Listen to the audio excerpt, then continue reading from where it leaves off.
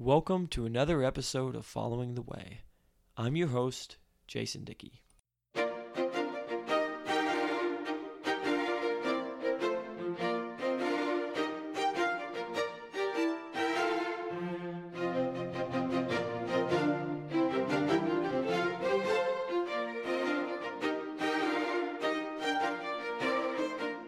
On this episode of Following the Way, I want to focus on the problem of death. As you have noticed from the way I've discussed topics and chosen topics in previous episodes, I like to try and focus on things that may be difficulties or questions that we have and trying to find the balance and understanding how to determine what we should do or how we should study and those sorts of things. Well, in this episode, I'm not necessarily going to talk about that, but I do want to talk about the gospel. I want to talk about what it is, and I want to talk about the problem that exists for every person, and that is the problem of death. Now, of course, this isn't just represented in the fact that we all die. That is ultimately the repercussion of it. But it's all the other sorts of issues and things that arise from the problem of death. For instance, in the book of Ecclesiastes, we get this book which is part of the wisdom literature in the Old Testament, and it deals with a lot of the issues that the wisdom literature deals with. Why do the wicked prosper? Why do the innocent suffer? These sorts of heavy questions that so many of us as people deal with and struggle with. Well, the interesting thing about the book of Ecclesiastes is this repetition of the word Hebel in Hebrew. It's Hebel. It's frequently translated as vanity. I think that the issue with translating it as vanity is not that that's not a good word, but the word kind of contains more than that. And looking it up in different lexicons, the definitions that I saw were that it is like a breath or a vapor. It's like mist. It's vanity. It is what is transient. It is ephemeral. It is profitless. I think that the idea here is that it's all those things kind of wrapped up together, that it comes and goes, that there's no benefit to it, that there's this wispiness to life. And so the writer of Ecclesiastes is really kind of dealing with this knotty issue, the issue of life, the issue that we all deal with. And because we all die, because we all are going to perish, it changes the way we look at our lives and what we're trying to accomplish. And so in this first poem in the book of Ecclesiastes, the writer says, starting in verse 4 of chapter 1, "One generation passes away, and another generation comes, but the earth abides forever. The sun also rises, and the sun goes down, and hastens to the place where it arose. The wind goes towards the south, and turns around to the north. The wind whirls continually, and comes again on its circuit." Skipping down to verse 8, "All things are full of labor. Man cannot express it. The eye is not satisfied with seeing, nor the ear filled with hearing. That which has been is what will be. That which is done is what will be done. And there is nothing new under the sun. Is there anything of which it may be said, 'See, this is new'? It has already been in ancient times before us. There is no remembrance of former things, nor will there be any remembrance of things that are to come by those who will come after." I mean, what a sad, sorry state to exist in. That there's nothing new, there's nothing fresh, that there's no answer, that the wind comes and the wind goes, the sun rises, the sun sets, time passes on, and we're forgotten. I mean, that's what we're all afraid of. And so the writer of Ecclesiastes goes through all these different ways in which you can try and find a solution to that problem. You know, whether through having children or setting up monuments or doing something great. And in the end, he says it's all vanity. It's all this Hebel, this breath, vapor, mist. It's all profitless. It's all ephemeral and transient. That's his conclusion as he goes through all these things. And I think we understand and recognize that. We can see that problem every day. And what makes it even worse is the way he says things like in chapter 2, verse 12, "Then I turned myself to consider wisdom and madness and folly. For what can the man do who succeeds the king? Then I saw only what he has already done. Then I saw that wisdom excels folly as light excels darkness. See, Now you think that something great's going to happen. That wisdom excels folly as light excels darkness. This is great. Verse 14, though, it says, the wise man's eyes are in his head, but the fool walks in darkness. And yet, I myself perceive that the same event happens to them all. So I said in my heart, as it happens to the fool, it also happens to me. And why was I then more wise? Then I said in my heart, this also is Hebel. For there is no more remembrance of the wise than of the fool forever, since all that now is will be forgotten in the days to come. And how does a wise man die? As the fool. That's the problem. Even if you talk about wisdom and folly, even if you talk about righteousness versus wickedness, we all die. We all perish. That's what we have before us. And understanding that, knowing the end, and knowing what's going to go ahead of us, it makes our day-to-day such a bigger struggle, doesn't it? Do you ever wonder why you were doing the job that you're doing? Why you're putting one foot in front of another day after day just trying to survive? Like, what's the point? It's depressing.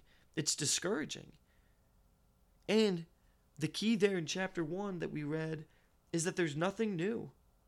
Nothing new is going to happen. And so it's depressing. The only things that will come will be the things that have been done. And if you go to chapter 12 at the end of this book, in Ecclesiastes chapter 12, starting in verse 1, it says, remember now the Creator in the days of your youth, before the difficult days come, and the years draw near when you say, I have no pleasure in them. While the sun and the light, the moon and the stars are not darkened, and the clouds do not return after the rain, in the day when the keepers of the house tremble, and the strong men bow down, when the grinders cease because they are few, and those that look through the windows grow dim. Skipping down to verse 6, remember your Creator before the silver cord is loosed, or the golden bowl is broken, or the pitcher shattered at the fountain, or the wheel broken at the well. Then the dust will return to the earth as it was, and the spirit will return to God who gave it. Vanity of vanities, says the preacher. All is vanity. Everything is ephemeral. Everything is beyond human control. Everything, humanity, and all that goes with it is ultimately Hebel. Nothing lasts. Nothing will continue. All we have is Hebel. And that's the way the book ends. Now, I understand our Bibles have verses 9 through 14, or 9 through 14, yeah. But in my research and studying different commentators on this book, is that that's an epilogue that was added later to the book, and that it seems like that was added on later to help kind of answer this problem, answer this question. So the book isn't quite so depressing. Now, that could be wrong. I'm not an expert on these things, and so don't take my word as gospel on that. But I do think it's interesting to look at what the answer is, even with this epilogue in verses 13 and 14. Let us hear the conclusion of the whole matter. Fear God and keep his commandments, for this is man's all. For God will bring every work into judgment, including every secret thing, whether good or evil. And you say, okay, that's all well and good. The answer is to fear God and keep his commandments. But does that actually answer the problem? Does it? Does God bringing everything to judgment, every secret thing, whether good or evil, to judgment, does that actually answer the problem laid out in this book? I don't think it does. Now, I hope that isn't too discouraging to you all, but I think if you read through the wisdom literature in general, there is no answer given. There is no answer given to this problem. I mean, look at Job, who struggles with this very question. Job himself looks at this very issue and asks these questions. And in Job 30, verse 24, he says, surely he, speaking of God, will not stretch out his hand against a heap of ruins if they cry out when he destroys it. Have I not wept for him who is in trouble? Has not my soul grieved for the poor? But when I looked for good, evil came to me. And when I waited for light, then darkness came. Basically, he says, I did everything right as best I could, and yet bad things happened to me. He wants to know why these things are happening to him because he's done good. And do you know what God says when he enters out of the whirlwind in Job 40, starting in verse 6? It says, "Then the Lord answered Job out of the whirlwind and said, 'Now prepare yourself like a man. I will question you, and you shall answer me. Would you indeed annul my judgment? Would you condemn me, that you may be justified? Have you an arm like God, or can you thunder with a voice like his?'" And then he goes on to basically say, "You have no right to question me, Job.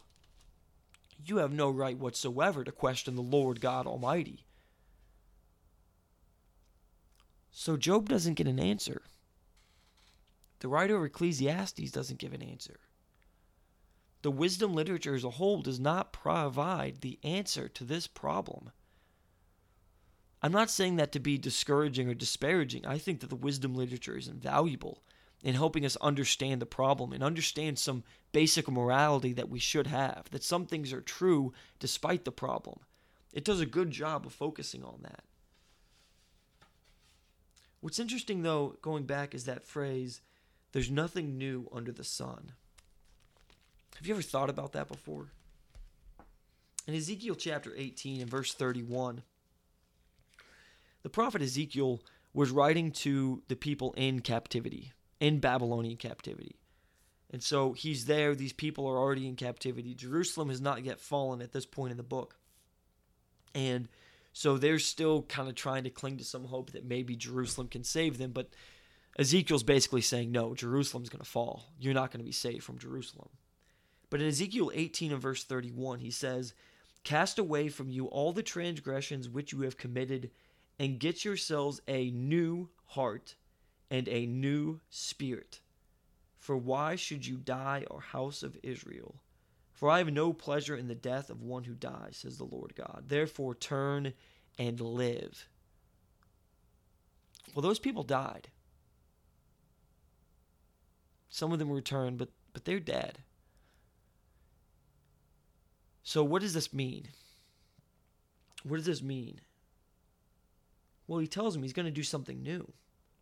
He's going to give them a new heart and a new spirit. Have you ever thought about what that means? Especially in the context of nothing new ever being done. This problem existing that makes life such a tough thing to grind every day and push for your existence. Well, hopefully you know where I'm going. Hopefully you understand that there is an answer to this problem. That there is absolutely an answer to this problem. Even if you go to the New Testament, this is where it's revealed. This is where we see what God's solution is for us. He didn't tell us what it was in the wisdom literature. He simply said, "Trust me. Do what I say." And our God is a God of faithfulness who deserves our trust and loyalty, whether we know exactly how he is going to solve these problems or not. But in Acts chapter 13, we get this sermon in Cyprus. And starting in verse 26, it says, "Men and brethren, sons of the family of Abraham, and those among you who fear God, to you the word of this salvation has been sent. For those who dwell in Jerusalem and their rulers, because they did not know him, nor even the voices of the prophets, which are read every Sabbath, have fulfilled them in condemning him. And though they found no cause for death in him, they asked Pilate that he should be put to death." This is speaking about Jesus. "Now when they fulfilled all that was written concerning him, they took him down from the tree and laid him in a tomb." Verse 30, "But God raised him from the dead. He was seen for many days by those who came up from Galilee to Jerusalem, who are witnesses to the people. And we declare to you glad tidings, that promise which was made to the fathers. God has fulfilled this for us, their children, and that he has raised up Jesus. As it is also written in the second Psalm, 'You are my son. Today I have begotten you.' And that he raised him from the dead, no more to return to corruption. He has spoken thus, 'I will give you the sure mercies of David.' Therefore he also says in another psalm, 'You will not allow your Holy One to see corruption.' For David, after he had served his own generation by the will of God, fell asleep, was buried with his fathers, and saw corruption. But he whom God raised up saw no corruption.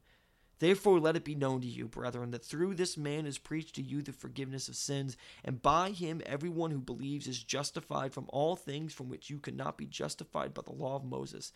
Therefore, lest what has been spoken in the prophets come to you, beware. Behold, you despisers, marvel and perish, for I work a work in your days, a work which you will by no means believe, though one were to declare it to you. The gospel, the answer to the problem. Marvel and perish, for I work a work in your days, a work which you will by no means believe. I'm going to do something new, something that you've never seen, and something that you won't believe because it is new. Because it's a marvel. It's different. It's the solution to the problem. The gospel is not that Jesus died. The gospel is that Jesus was resurrected from the dead. Yes, Jesus had to die to be the sacrifice for our sins. But if he had simply died, then nothing different has happened. Nothing new has occurred. It's his resurrection from the dead. It's his rising up to incorruption that is new, that is different, that solves the problem. His body coming back to life, never to be corrupted. Do you understand that? Have you thought about that before? I mean, that's the answer to the problem.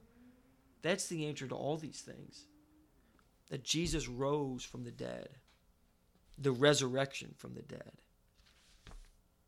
In Romans chapter 8, we get some interesting things here. Some interesting passages, interesting verses. Some of these are very encouraging to Christians. Romans 8 is a very encouraging chapter. But in Romans 8, verse 28, we get a verse that is used quite oftentimes to apply to things that I don't think Paul is getting at in Romans 8. Romans 8:28 says, "And we know that all things work together for good to those who love God, to those who are called according to his purpose." That's comforting, right? All things work out for good. But what does that mean? Because we look around and we still see suffering. We still see death. We still see wicked people being punished and righteous people prospering. So how do you find equilibrium? How do you find balance? How do you find hope in that?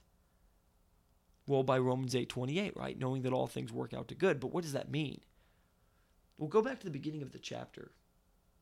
Go back to the beginning of Romans 8, starting in verse 1, where it says, "There is therefore now no condemnation to those who are in Christ Jesus, who do not walk according to the flesh, but according to the Spirit. For the law of the Spirit of life in Christ Jesus has made me free from the law of sin and death. For what the law could not do, in that it was weak through the flesh, God did by sending his own Son in the likeness of sinful flesh on account of sin. He condemns sin, the flesh, that the righteous requirement of the law might be fulfilled in us who do not walk according to the flesh, but according to the Spirit. For those who live according to the flesh set their minds on the things of the flesh, but those who live according to the Spirit, the things of the Spirit. For to be carnally minded is death, but to be spiritually minded is life and peace. Because the carnal mind is enmity against God, for it is not subject to the law of God, nor indeed can be. So then, those who are in the flesh cannot please God." I want you to notice something here. This is all about resurrection. This is all about living after death, about having life, having peace, about being resurrected. But I also want you to notice something else. These 8 verses, when it talks about flesh, it's not talking about physical. That's not the idea. He's not contrasting physical versus ephemeral. What he's doing here is contrasting Hebel versus the spiritual. He's contrasting what continues to exist versus what does not. And there's a difference. There's a difference between those two things. He's talking about the things that are carnally minded, lusts, passions, things that are not good, things that are not righteous versus things that are righteous. He's contrasting lust, and he's contrasting purity. He's contrasting love, and he's contrasting hate. That's the difference between those two words. Nothing in that is saying physical versus ethereal. And yet sometimes we read that into this, that spirit versus flesh means physical versus ephemeral. But what is resurrection? It's a body coming back to life. It's Jesus coming out of the grave. And that's what it proves that he is the Son of God. I mean, you read it in Acts 13. That's what establishes that he has continued to exist, that we can be forgiven. And that's actually what solves the problem. Do you see that? Do you understand that Without having the resurrection of the dead, everything we believe in is hebel. It's vanity. It's transient. It's wispy. It's gone. The answer to the problem is something new.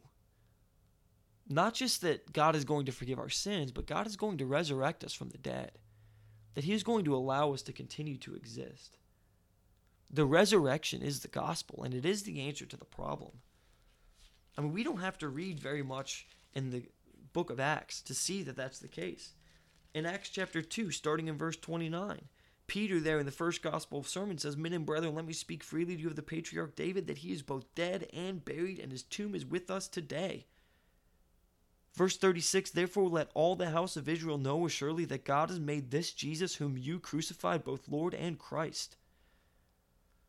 He says in verse 31 that his soul was not left in Hades, nor did his flesh see corruption. This Jesus God has raised up, of which we are all witnesses. He was risen from the dead. His body did not see corruption. And when they heard that, they were cut to the heart. The resurrection of the dead is the gospel. It is the answer to life's problem. Otherwise, if this body doesn't continue to exist, then don't you see how everything is still hebel? That there's no purpose, there's no meaning. If all this is just gone, then there's no connection between what we do and what we will be. But if we continue, if there is resurrection, then now our lives are infused back with meaning. Now everything matters. Now the way that we live and the way that we walk, the things that we say, the way that we work are all testaments to who we are, to who we need to be. And if you don't believe me, flip a page over to Acts chapter 3 and verse 14, where it says, "But you denied the Holy One and the just, and asked for a murderer to be granted to you, and killed the Prince of Life, whom God raised from the dead, of which we are witnesses. And his name, through faith in his name, has made this man strong, whom you see and know. Yes, the faith which comes through him has given him this perfect soundness in the presence of you all." Verse 19, "Repent therefore and be converted, that your sins may be blotted out, so that times of refreshing may come from the presence of the Lord, and that he may send Jesus Christ, who was preached to you before, whom heaven must receive until the times of restoration of all things, which God has spoken by the mouth of all his holy prophets since the world began." Restoration of all things. Restoration. Resurrection. Refreshing. That's the language here in Acts 3. That's the idea. Being raised back up into life and into glory. Acts chapter 4, starting in verse 9. "If we this day are judged for a good deed done to a helpless man, by what means he has been made well, let it be known to you all and to all the people of Israel that by the name of Jesus Christ of Nazareth, whom you crucified, whom God raised from the dead, by him this man stands here before you whole. This is the stone which was rejected by the builders, which has become the chief cornerstone. Nor is there salvation in any other, for there is no other name under heaven given among men by which we must be saved." Every single gospel sermon has one thing in common, and that is the resurrection of Jesus from the dead. That is the answer to life's problems. That is the answer to the problem of death. Yes, we may die, but resurrection promises us life after death. And to be more exact, to borrow a phrase from N.T. Wright, who talks a lot about life after death, we will be spiritually resurrected in baptism and then resurrected again for eternity. So life after death. So we are sinners who are baptized and raised up anew to life. And then we die, and then we are raised up again in the flesh for eternity. Life after death. This is the answer. This is the new thing that came to solve the problem of the vanity of the world. And in 1 Corinthians chapter 15, we get the great resurrection chapter of the Bible, written by the Apostle Paul, writing to the church at Corinth. And here in 1 Corinthians chapter 15, starting in verse 12, he says, "Now if Christ is preached that he has been raised from the dead, how do some among you say that there is no resurrection of the dead? But if there is no resurrection of the dead, then Christ is not risen. And if Christ is not risen, then our preaching is empty and your faith is also empty. Yes, and we are found false witnesses of God because we have testified of God that he raised up Christ, whom he did not raise up, if in fact the dead do not rise. For if the dead do not rise, then Christ is not risen. If Christ is not risen, your faith is futile and you are still in your sins. Then also those who have fallen asleep in Christ have perished. If in this life only we have hope in Christ, we are of all men the most pitiable. What he's saying is we have no hope without the resurrection of the dead. We have no answer to the problem without Christ coming from the dead. Verse 35, he goes on to say, how were the dead raised up, and with what body do they come? Foolish ones, what you sow is not made alive unless it dies, and what you sow, you do not sow that body that shall be, but mere grain, perhaps wheat or some other grain. But God gives it a body as he pleases, and to each seed its own body. All flesh is not the same flesh, but there is one kind of flesh of men, another flesh of animals, another flesh of fish, and another flesh of birds. There are also celestial bodies and terrestrial bodies, but the glory of the celestial is one, and the glory of the terrestrial is another. He goes on to say, verse 42, so also is the resurrection of the dead. The body is sown in corruption, is raised in incorruption. There's a transformation that occurs, there's no doubt. But we are raised from the dead. There is resurrection of the dead. That's the promise of Jesus, who is the first fruits of our resurrection. And that is the answer to the problem. That is the thing that we need to remember. He goes on to say in this chapter, verse 53, for this corruptible must put on incorruption, and this mortal must put on immortality. So when this corruptible is put on incorruption, and this mortal has put on immortality, then shall be brought to pass the saying that is written, death is swallowed up in victory. O death, where is your sting? O Hades, where is your victory? The sting of death is sin, and the strength of sin is the law. But thanks be to God who gives us the victory through our Lord Jesus Christ. Therefore, my beloved brethren, be steadfast, immovable, always abounding in the work of the Lord, knowing that your labor is not in vain in the Lord. How does he finish that chapter? By saying that we remain steadfast in our work of the Lord because our labor is not in vain. Why is it not in vain? Because of the resurrection of the dead. That is the thing that puts meaning back into our lives.